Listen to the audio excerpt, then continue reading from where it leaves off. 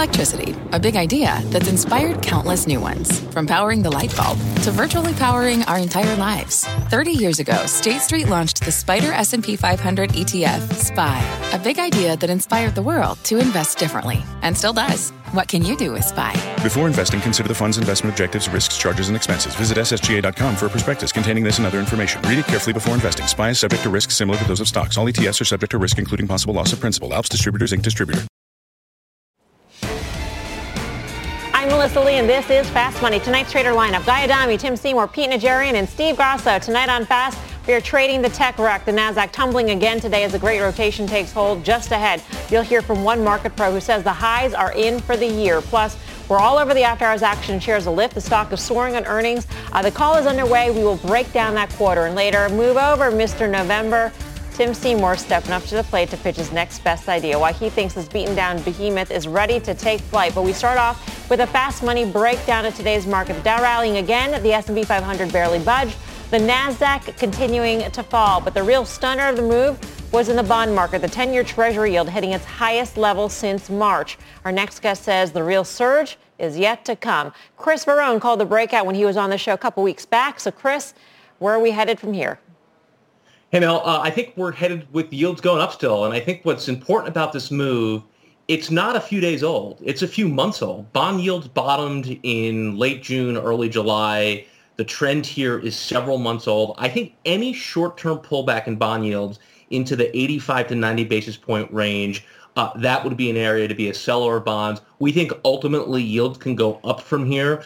And if you look at the longer-term chart of 10-year yields, you have to really focus on where yields bounced from in 2016 and where they broke down from in 2020. And when you look at this move here, I think 130, 140 is ultimately where this is likely to go. That's where those key levels are. I think importantly, as bond yields have gone up, the yield curve has also steepened here.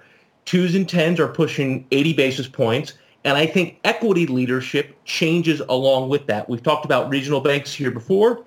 I think that trend continues. The KRE here is starting to break out, not just relative S&P, but on its own right. The 50-day in the KRE is now up through the 200-day as well. So the technical is starting to improve here as well. And I think ultimately you have KRE pushing 59, 60, 61 over the next number of months. I think the stocks you want to play here, if you look within here, Regions Financial, RF, one of the better looking names in this group. I think this speaks to a steepening curve. I think it speaks to higher yields. None of these are new trends. These are stories that began months ago. I think they continue now. Chris, I want to underscore the levels to which you think yields will go. Much higher from here, correct? Yeah, I think 130 to 140 are the levels to circle here. These were the big levels both earlier this year and in 2016. This is where you broke out from. This is where you broke down from. Think about this as gravity pulling yields up to that level. I think ultimately the bigger story is not yields themselves going up. It's the curve steepening. 2s and 10s have decisively broken out. This is a 3-year high on 2s and 10s. Leadership changes with that. I think it speaks to an environment where the banks can do a lot better. All right, Chris, we're going to let you go. Thank you so much. Thank you. Chris Verone. Now, we start off the bat with Chris, which is a departure from our normal for the show, because if Fast Money were a movie, that would be the scene setter, because higher rates is the prism through which we need to view the markets at this point, Guy. So in a world in which rates go to 130 or 140, what does the stock market look like? It's like a Tarantino movie, right? And by the way, is he in the booth right now? No. Is that why we did this? Because I happen to know he's a huge fan of Fast Money. I digress, clearly. Where do you go? So first of all, you have to know what your line in the sand is. And, you heard Wilf and Sarah talk about the bond market being closed tomorrow. And that's fascinating because we're at a critical point. In terms of the TLT, 153.16 was the low, I think, on June 5th. That probably coincided with 95 basis points or so in the 10-year. That's your line in the sand. I happen to think we're going higher in rates, lower in the TLT, and you can go to the banks and we can talk about that, or you can go to Tim's resource trade that's been on fire.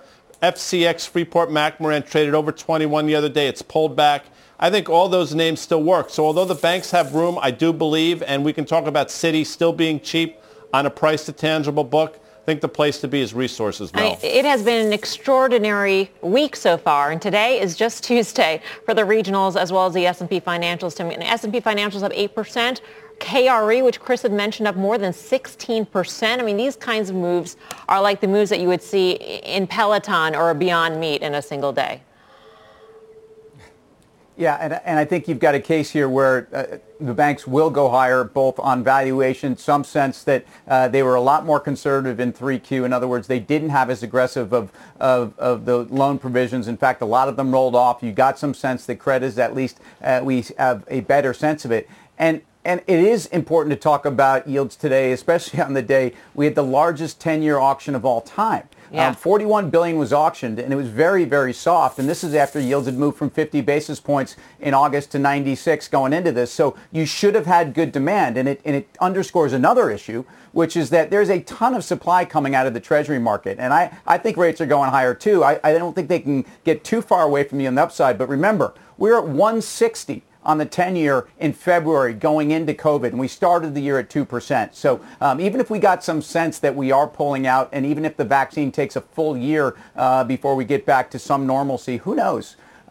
Yield should go higher, and ultimately equities will respond. BHP, Rio Tinto, Guy talked about Freeport, but this resource rate, Glencore, which is probably as levered to higher rates as anybody, was up 4% today, and you should follow these trades. Gross, I want to get your take, and I don't think that we've spoken since before the election, so kudos to you for getting the rotation right in your positioning of your portfolio in terms of chemicals and some of those industrial names. Where do we go from here in a world in which rates push to 140 and the yield curve steepens?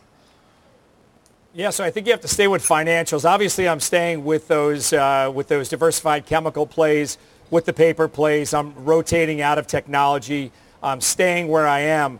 But if you look at it, as the guys were just saying, JP Morgan is up 24%, 7 days. Citi up 21% in 7 days. Goldman up 16% in 7 days. Now, if you look at the 10-year, just on a yields basis, as Chris covered, it's up on a percentage-wise, it's up 35% in 3 days, over 90% in 90 days. So you have to stay with the banks. Everyone bet against them.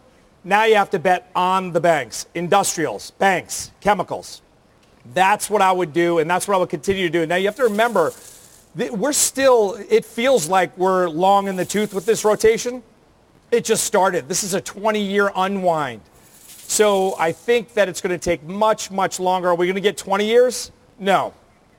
Maybe a couple of years. I think you're going to see a gross outperformance by value, and that's where people who are watching the show should be putting their money right now. Selling their technology plays, going into value plays, start with the banks and then trickle down from there. Pete, you're a tech guy. You pairing your exposure there. And how do you feel about the banks, especially given, the Biden administration, depending on what Treasury Secretary we get, we could be staring down the barrel of tighter regulations on this sector.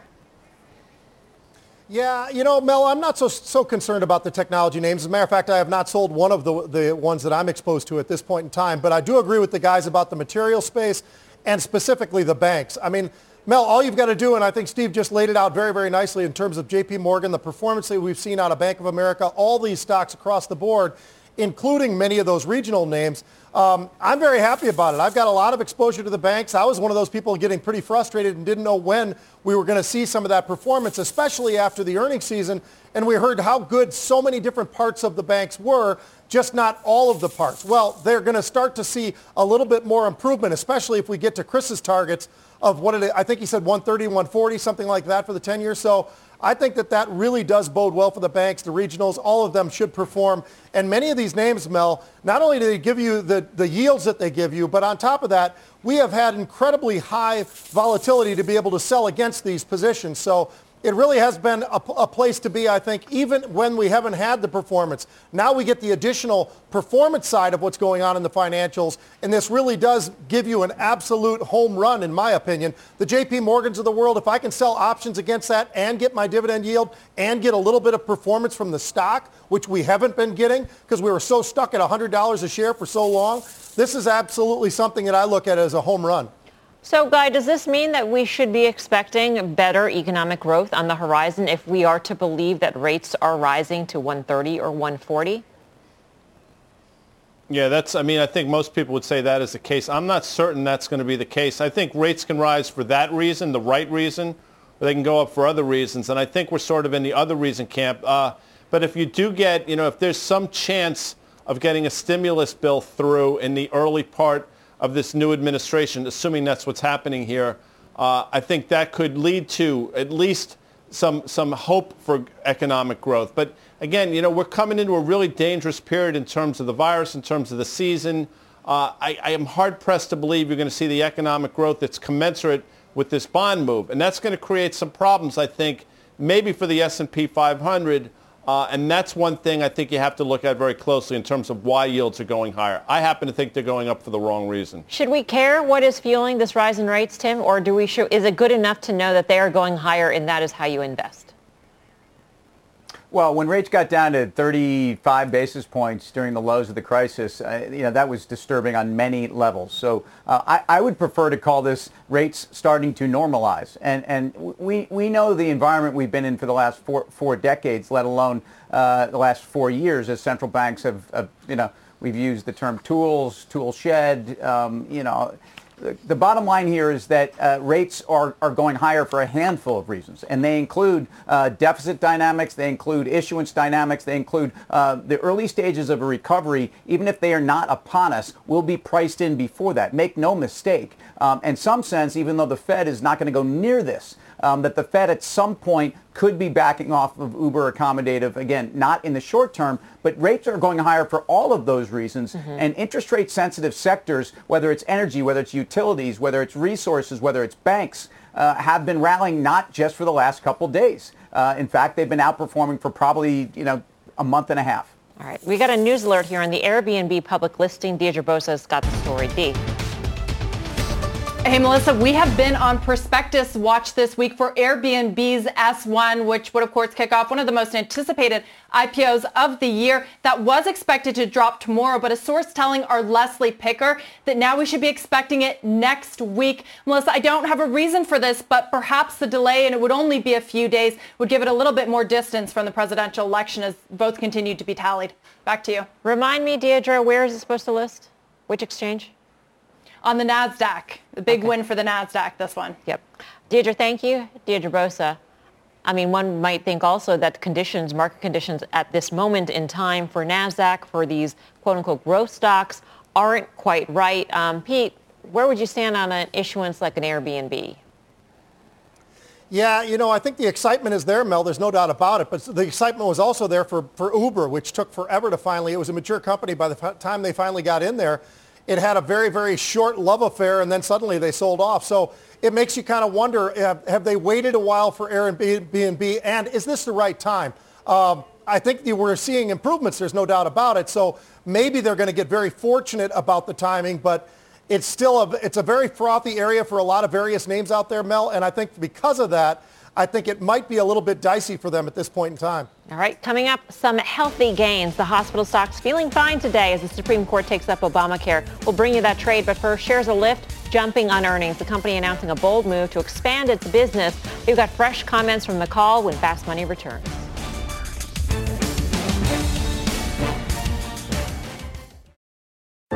What's on the horizon for financial markets? At PGIM, it's a question that over 1,400 investment professionals relentlessly research in pursuit of your long-term goals. Specialized across asset classes, but united in collaboration, our teams provide global and local expertise. Our investments shape tomorrow, today. Pursue your tomorrow with PGIM, a leading global asset manager.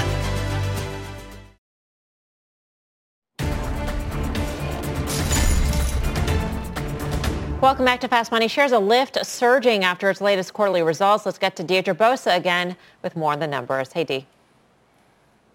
Hey, Mel. Well, Lyft continues to see a recovery in ride sharing, though far from year-ago levels.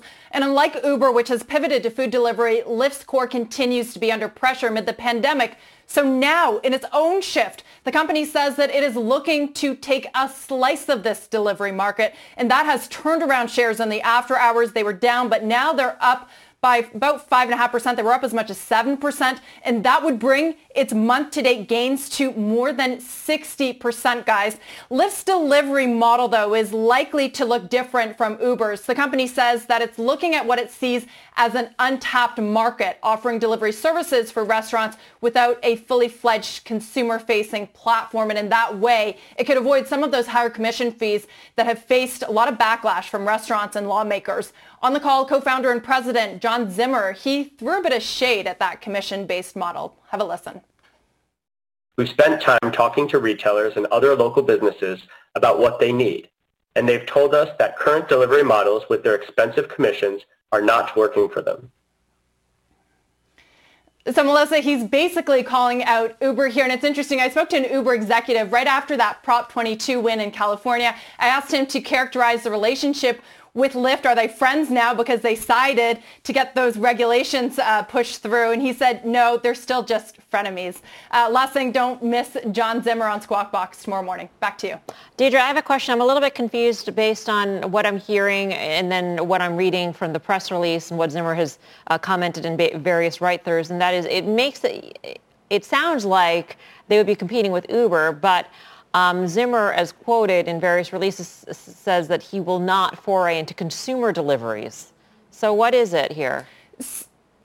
So the idea is that they wouldn't have a consumer-facing platform. Like when you open up Uber Eats, you see that Uber sort of labels it all under this Uber Eats umbrella. So you wouldn't actually see Lyft's platform at all. It would just be sort of this white glove model delivering behind the scenes. DoorDash does this as well for some of its restaurant partners, and Lyft has already been doing this for some Grubhub restaurant deliveries, but it essentially means that it would not be consumer facing. They would just be doing delivery behind the scenes. And so you would think in that way, it may not have as many costs, so it may not have to charge the same kinds of commissions that Uber and DoorDash and Grubhub have. Okay, so they are doing consumer deliveries. The consumer may not realize, though, that it's a Lyft car. Yes. Okay. Debo, thank you. Deirdre Bosa. Guy Adami, I go to you because you had always liked Lyft because of its pure play model. And here it is. Not so pure anymore if it goes ahead with this. Oh, and you worked there. Yeah, that's true. He worked there. He's biased. I did work there. Yeah. True. Yeah, I drove in Hoboken, which is, as you know, Melissa, a very difficult place to navigate as a Lyft driver. But again, I digress. You know, you've had the Joker, and the triple for Lyft. You had, obviously, the California vote, Joker 1. Joker 2 was the Pfizer news. And Joker 3, which is a good thing, by the way, with this earnings. I thought that Lyft could outperform Uber over the last couple of weeks. That's happened. But if you go back and look, right up against this 39.40 level, we topped that on June 10th, I think. You got to start to take money off the table. I think you probably get a chance to buy it a little bit lower. When I say a little bit low 30s, again, it's been a great run. But I think all the catalysts you've been waiting for have happened with earnings being today. Yeah. Grasso, how do you feel about Lyft? Well, first of all, kudos to Guy. He had called this underperformance and the laggard and popping it. I think it's popped about 80% in about 9 days. Lyft has. It's still down about 11% year to date. Uber is up 60% year to date.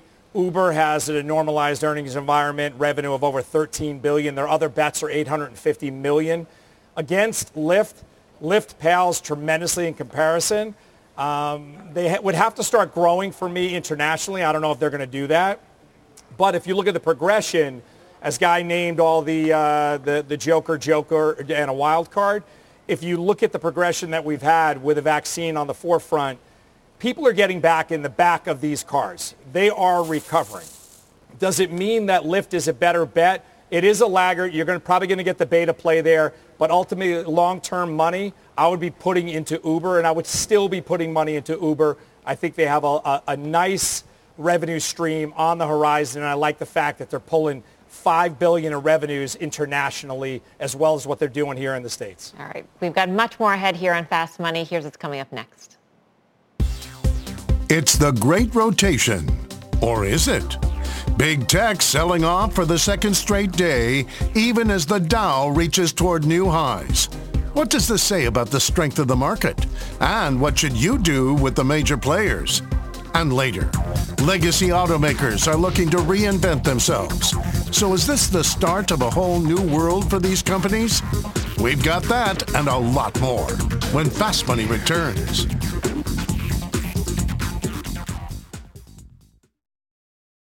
People today can spend half their lives over 50. So it's good to be financially ready for what's important to you as you get older, like a family vacation. Or starting your dream business. Welcome to Connie's Coffee. How may I help you? AARP's trusted financial tools can help you plan for whatever your future holds. That's why the younger you are, the more you need AARP. Start planning today at aarp.org/moneytools. Wouldn't it be great to have all your investment and retirement accounts in one place? Yahoo Finance, our sponsor today, makes it easy. I use it to put my investment account and 401k accounts into one hub and get expert tips that help me confidently manage my money. For more than 25 years, Yahoo Finance has been the brand behind every great investor. Whether you're a seasoned investor or are looking for that extra guidance, Yahoo Finance gives you all the tools and data you need in one place. They're the #1 finance destination, producing a holistic look at the financial news cycle, including breaking news, original editorial perspectives, analyst ratings, independent research, customizable charts, and so much more. Securely link your brokerage accounts for a unified view of your wealth, including 401k and other investments. A comprehensive perspective is what sets apart great investors, and it's how Yahoo Finance ensures you have the insight to look at your wealth in its entirety. For comprehensive financial news and analysis, visit the brand behind every great investor, yahoofinance.com, the #1 financial destination, yahoofinance.com. That's yahoofinance.com.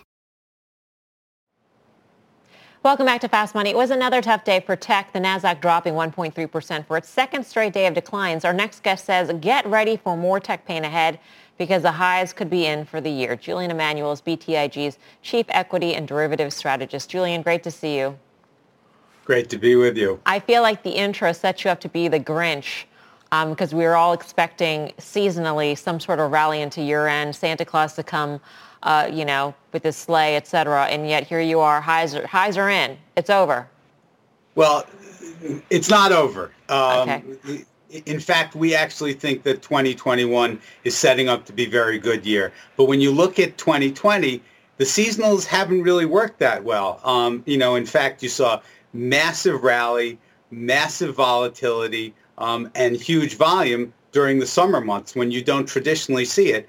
And when we look out over between now and year end, between now and Inauguration Day, there's a lot of uncertainty with regard to politics. There's, again, the same uncertainties that we were dealing with before the election. Will there or won't there be stimulus? With the virus accelerating, and all of those are headwinds, particularly with rates starting to creep higher, which are punitive for the NASDAQ.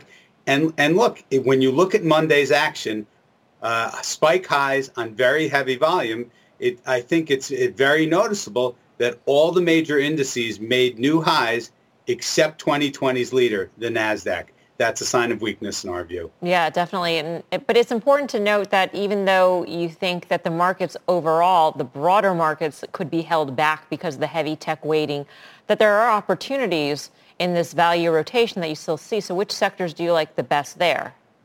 Absolutely. For the long term, we think, again, the story of a bullish 2021 will be written by financials, small caps.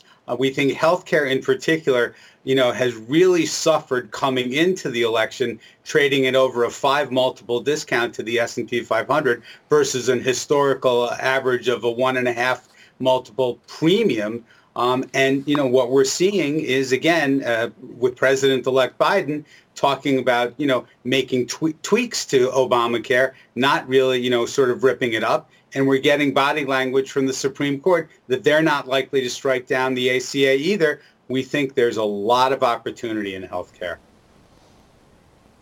Hey, Julian, it's Tim. As a derivatives guy, you see the type of volatility in markets. So we're halfway through our 6th 10% move since August 5th. Up 10%, down 10%, up 10%, and so on, and now down another 6% of the 10. What does that tell you about this market? Because, ultimately, this is extraordinary in historic terms. There's no question about it. And again, we all know having lived through it, whether investors or not, that 2020 has been an extraordinarily historic year. And when you look at the next several weeks, the message is that this level of volatility is to be expected. And frankly, when you think about the average price of the VIX, it's hovered between 25 and 30 for the most part, most of the year. And you're right in pointing out that volatility usually does come in during the most wonderful time of the year. But again, there's enough uncertainty where we think that's not the case. Julian, great to see you. Thanks for your time. Thank you. Julian Emanuel, BTIG. I feel like we need a countdown to Christmas clock. That would be really appropriate here. Guy yesterday said that it looked like maybe a top. Julian is saying the same thing. Pete, where do you stand on that? You know, Mel, I know I hear that a lot, and everybody's talking about that, but I think when you consider all of the different various catalysts that still exist out there, I mean, we still are dealing with the election. I think there's a lot of catalysts that actually could still send us higher. Now, yesterday we traded 48 million option contracts, which was a monster number. We talk about the volatility. Just a week ago we were trading at 37. Now we're trading 25. I don't think we stay here that long, Mel. I don't think we just sit here and adjust. I think we're going to see some more volatility coming back into the marketplace, but not necessarily in a negative way. I just think that we're going to continue to see some of what you guys are talking about when you're talking about rotation, but I do think there's a huge difference between growth names and specifically quality names. And I think there are quality names out there that separate themselves away from some of those growth names that we all talk about, whether that's a Zoom or a Peloton or whatever it might be. And I think there are definitely the quality names out there that have pulled back a little bit, understandably so, after the huge run that they've had, that I think actually gives us a little bit of upside. And we're going to talk about these quality names. We've got a massive, huge game ahead. But I do want to go to Guy just quickly and say, are we going to look back and say that Monday was in fact the top? Now that you've had 24 hours to think about it, Guy. The S&P 500, I mean, for you armchair technicians, and I know Carter Braxton Worth is watching right now, and of course the great Louise Yamada is also tuned in. But, you know, people can talk about the potential for an island reversal. It still sets up that way in the S&P 500, given that gap open higher and the potential for a gap open lower. So, yes, that's one of those pages in the book, and we did this Moby Dick thing months ago that you want to sort of put a little check mark on, or what do you put, those little tabs? You were one of those students I know that highlighted like every single phrase in every single book. Made me crazy, but I like to respect the book. Just saying. All right, let's get to that game. With the NASDAQ continuing to sell off today, we want to know if any of the beaten down tech names are worth a buy. So we want to play our favorite game. Trade it or fade it. That's right, trade it or fade it. NASDAQ Losers Edition. We start off wide. QQQ ETF down nearly 4% this week. Pete, trading it or fading it? Yeah, and this is a great example of what we were just talking about, because when you look at the triple Qs, you look at Microsoft and Apple and Facebook and Amazon. Those four are pretty much 40% of the triple Qs, Mel. So I like these names. I think they're quality names. I don't put these in the just plain old growth category. And because of that, I think it's trade it time for this. I think this goes higher. I'm going to fade the Qs, Melissa. This for me is everything in the whole essence of the value rotation into value. If you're paying for tech companies based on future cash flow and rates are rising, you have to discount that rate or discount the rating on that stock or the valuation. So I would fade the triple Qs. All right. Next up, Microsoft down nearly 6% this week. Tim, trade it or fade it? I think you have to trade it, and I realize that big cap tech has got a bullseye on it right now, but Microsoft, despite really difficult comps, gave you a fantastic start to their fiscal year. Azure up 47%, beat a lot of expectations. I think 32 times, 33 times in the world of these mega cap tech stocks is as much value as you have other than possibly Google. So don't run too far. In fact, stay in that name. I'm with now. It sounds counterintuitive because I just said there's potential to have that Monday being one of those benchmark days. But Pete also said there's a difference between quality names and the broader market. And Microsoft is one of those quality names. $200 for whatever reason has been a line in the sand.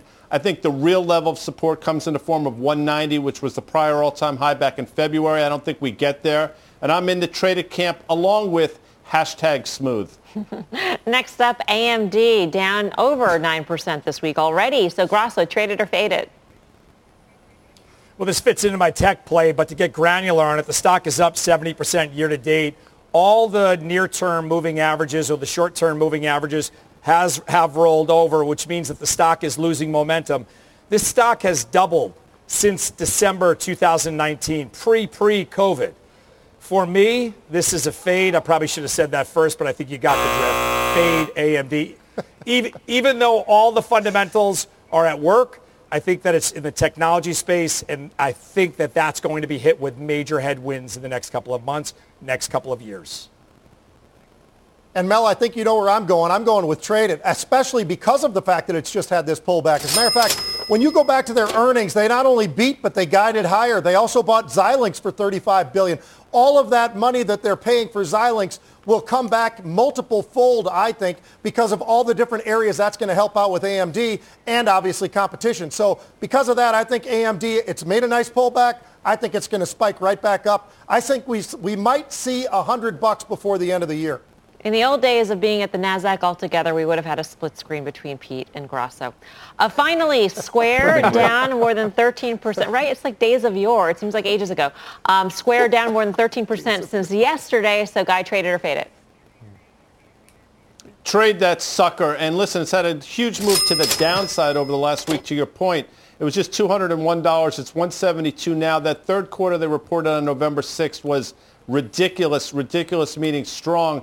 I think the prior all-time high comes in the form of 168 back on September 1st. That's your huge support level. Trade it, Square, Melissa. Yeah, look, a guy just tagged me, and I'm jumping off the top turnbuckle and also fading this one hard. Look, long-time owner, probably first-time seller. I have a small legacy position, but the Cash App, the stickiness, we know the cross-selling. It's a great story. It's a valuation that's very difficult here. And if you're going to see tech pull back, this is a higher beta to the entire space. Coming up, what do Katy Perry, Taylor Swift, and Magic Johnson have to do with one of our traders' core holdings? The big money answer straight ahead.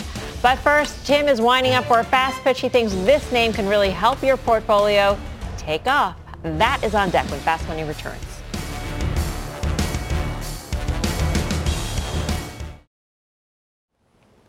Welcome back to Fast Money. It's been a turbulent year for the airlines, but our Tim Seymour sees one airline-related stock gaining some serious altitude. Tim is taking the mound with a fast pitch, so Tim, take it away.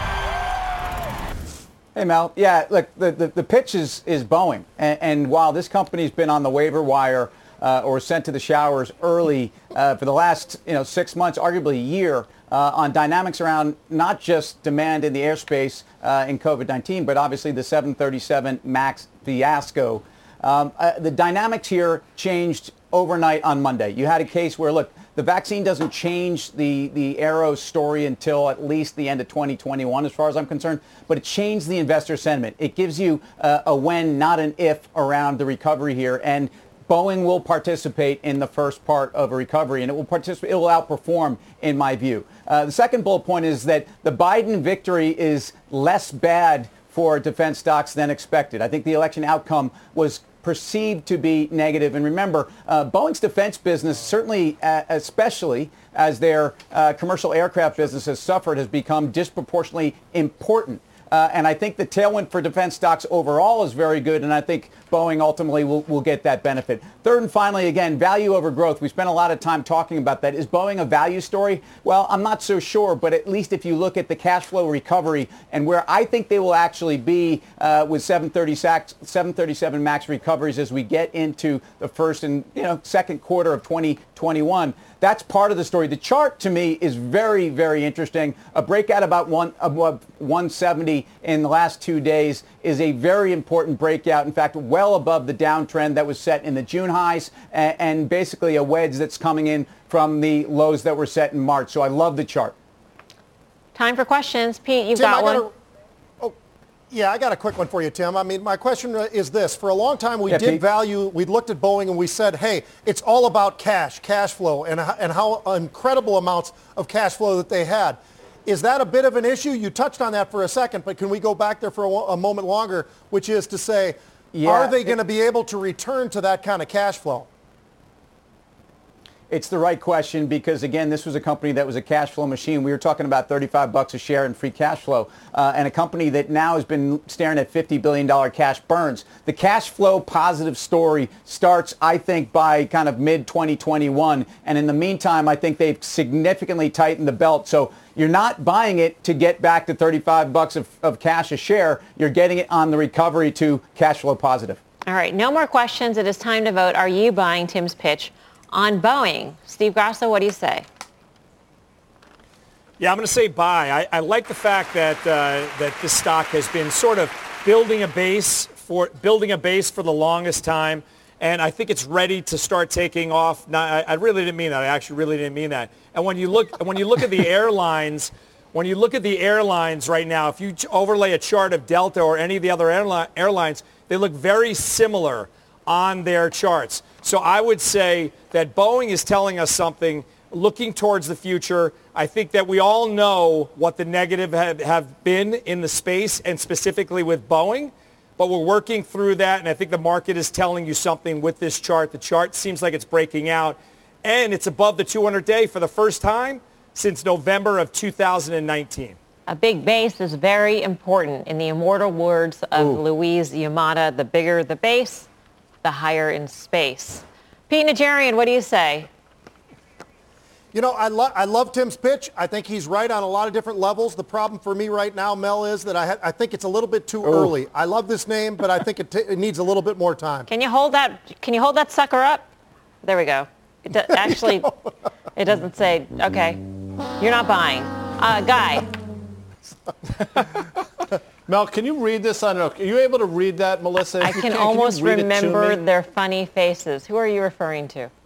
I can almost remember their funny faces. I know Tim knows what that is. Pete knows. Steve knows. You mentioned we used to all be at the NASDAQ. It got me thinking. Oh. I can almost remember their funny faces, which happens to be a lyric from a great Paul McCartney song, Jets, Boeing Makes Jets. And I think it's going to the 230 level that it traded to in early June. I think it's broken out. I think it trades there. I think it fails when it does. So is this a trader to fade it or a power pitch? Whatever it is, I'm with Tim. Just buy it, guy. You're buying it. All right, that was circuitous. Okay, the traders have spoken. Now it is your turn out there. Are you at home buying Tim's fast pitch on Boeing? Head to Twitter, vote in our live poll at CNBC Fast Money. We'll have the results later in the show. Coming up, shares of Ford revving up today as the auto giant doubles down on the EV market. We'll tell you what it means for the stock. Much more Fast Money right after this.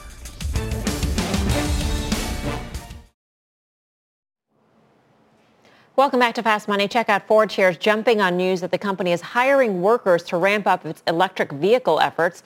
Phil LeBeau joins us now with the very latest. And it's not just Ford, it's GM too. Yeah, Melissa, what you're seeing is Ford and GM have both said we're making a concerted effort to, A, put the manufacturing in place for electric vehicles, and B, roll out the models. We'll hear more from Ford later this week with the E-Transit van. But the announcement today is that they're going to be pumping another $100 million into their plant in Kansas City, adding 150 jobs. That's the plant where they're going to be building the E-Transit van. It's a commercial van. Look, the Transit and the Transit Connect have been wildly popular not only here in the U.S. but also in Europe. And so when you look at Ford's game plan, it basically comes down to this. The Mustang Mach-E, and we're going to start to see more about this over the next several weeks as deliveries begin later this year. You've got the E-Transit van. That comes out at the end of 21. And then the all-electric F-150. That's the big push for Ford when that comes out. And you're going to start to hear more about that over the next year. Still, when you look at Ford and GM and you compare them with Tesla and NIO, I know people will look at this and they'll say, oh, they're flatlining. They're not doing anything. Sure, they're not getting the same move as far as the stocks that you're seeing with Tesla and NIO, but they're not sitting still. I mean, what you're seeing with both GM and Ford is a true plan for moving forward with EVs as quickly as possible. For General Motors, it comes down to this. They've got the Cadillac Lyriq. That's an all-electric vehicle. That's going to be coming out in the next year and a half or so. the GMC Hummer, which had its big unveiling, if you will, during the World Series, and we'll hear more about that over the next year. And then they've got 20 EV models by 2023. And yesterday, they said, look, we're hiring another 3,000 workers. They're going to be working in electric vehicles and our development of software as a service. So it's not just that we're making these. We want to make money, a continued revenue stream from those electric vehicles. So both GM and Ford, and both of the stocks have moved higher along with the rest of the market this week. And I know people at home will say, yeah, but they're not doing what Tesla and what NIO are doing.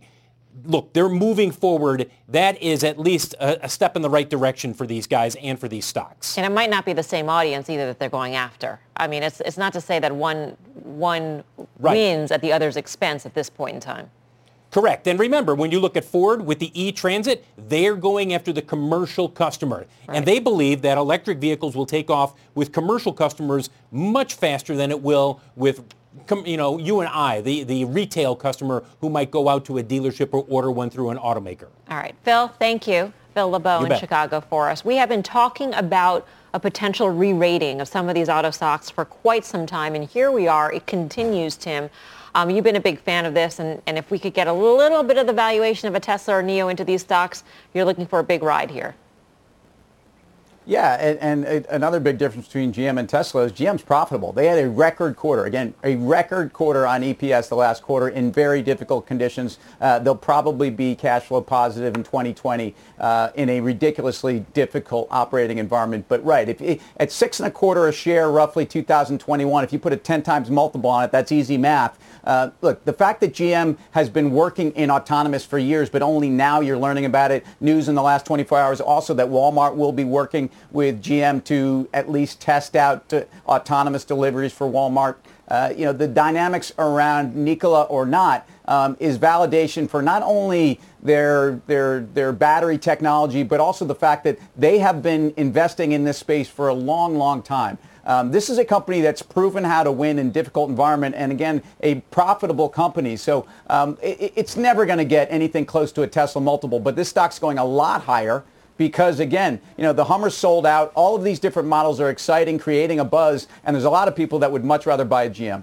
Pete, I'm going to go to you. I'm going to give yourself a chance to redeem yourself because in the last segment, you used the whiteboard very poorly by not actually saying whether you would buy Tim's Fast Picture. You had all sorts of words and bullet points, but okay, so it was way too much. Would you rather Tesla or GM? Yeah. Oh boy, that's a tough one. Right now I own GM calls, and Tim was just talking about for all the right reasons. I mean, in October, Mel, this is a $30 stock, and now here we are above $41, and they continue to buy upside calls. Matter of fact, today they were buying out in March. They were going for the 55 calls. The problem I have, if you want to compare those two, the would you rather, I'd still have to go to Tesla. I continue to see the growth there and the potential there and the data that they've collected and all of the different sides of it that I still think it's a tech company more than it is a car company. So if you're going to put me in that box, I'm going to go Tesla. All right. Coming up, hospital stocks seeing some healthy gains today. We'll tell you why options traders are betting one name in the space may be the cure for your portfolio. And coming up at the top of the hour, our Jim Cramer is chatting with the CEO of Beyond Meat after the company got burned on its earnings results yesterday. Do not go anywhere. Much more Fast Money right after this.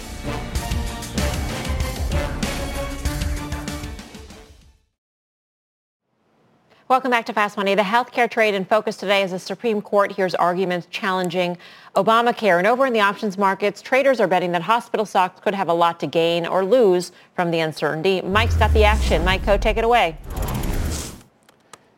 Yeah, we were taking a look at Community Health, the hospital operator from Tennessee. This thing saw 5 times as many calls as puts trade today, and right now the options market is implying the stock could move more than 25% one way or the other by the end of the year. The most active options today were the 10.5 strike calls that expire November regular way. Those were trading for about 90 cents. But some of that could have been profit taking given the stock rose and then fell 10% today. So they might be expecting a little bit of a pause before we see some of the volatility that led us here. All right. Thanks for that, Mike. For more options action, check out the full show Friday, 5:30 p.m. Eastern Time. Coming up, Alibaba tapping some major star power for its annual Singles Day shopping event. But are investors buying this hype? We'll debate that. Plus, it's not too late to vote in our Twitter poll. Tim says it is time to buy Boeing. Do you agree? Head on over to @CNBC Fast Money to weigh in. The results after this quick break.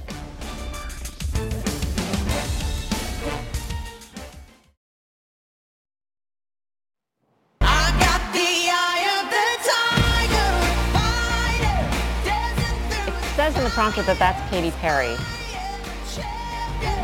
It is? It really does not look like Katy Perry. Okay, that is Katy Perry performing at Alibaba Singles Day, now underway. The shopping holiday wraps up. Oh, there she is. Yeah, tomorrow. Baba shares down 8% today's session. Grasso, your take on this stock?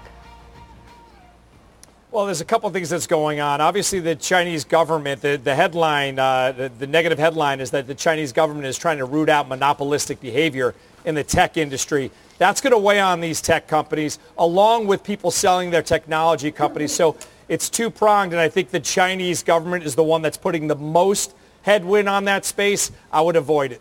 Katie, you look very different with the hair, you know. I know she's a fan of the show, so if she wants to call in, she's more than welcome.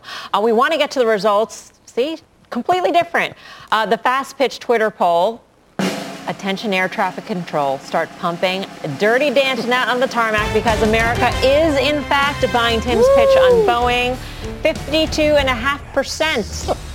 So you've got the popular vote and the Electoral College, Tim. Time for the final trade. Let's go around the horn. Tim.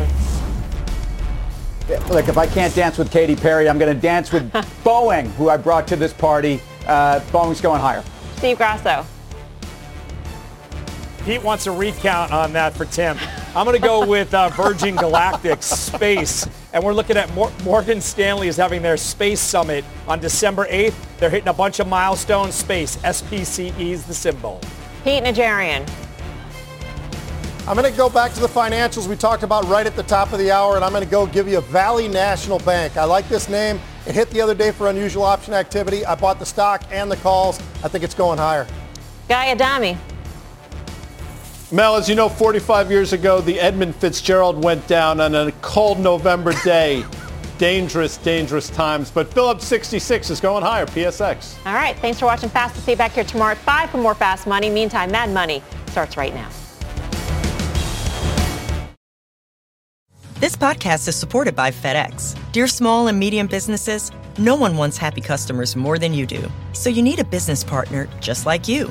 Like FedEx, who understands your passion for serving your customers because they have the same commitment towards you. That's why FedEx offers you picture proof of delivery, packageless and paperless returns, as well as weekend home delivery to 98% of the U.S. on Saturday and 50% on Sunday. See the FedEx service guide for delivery information. What's more, FedEx Ground is faster to more locations than UPS Ground. Trust FedEx for timely deliveries. See what FedEx can do for your business. Absolutely, positively FedEx.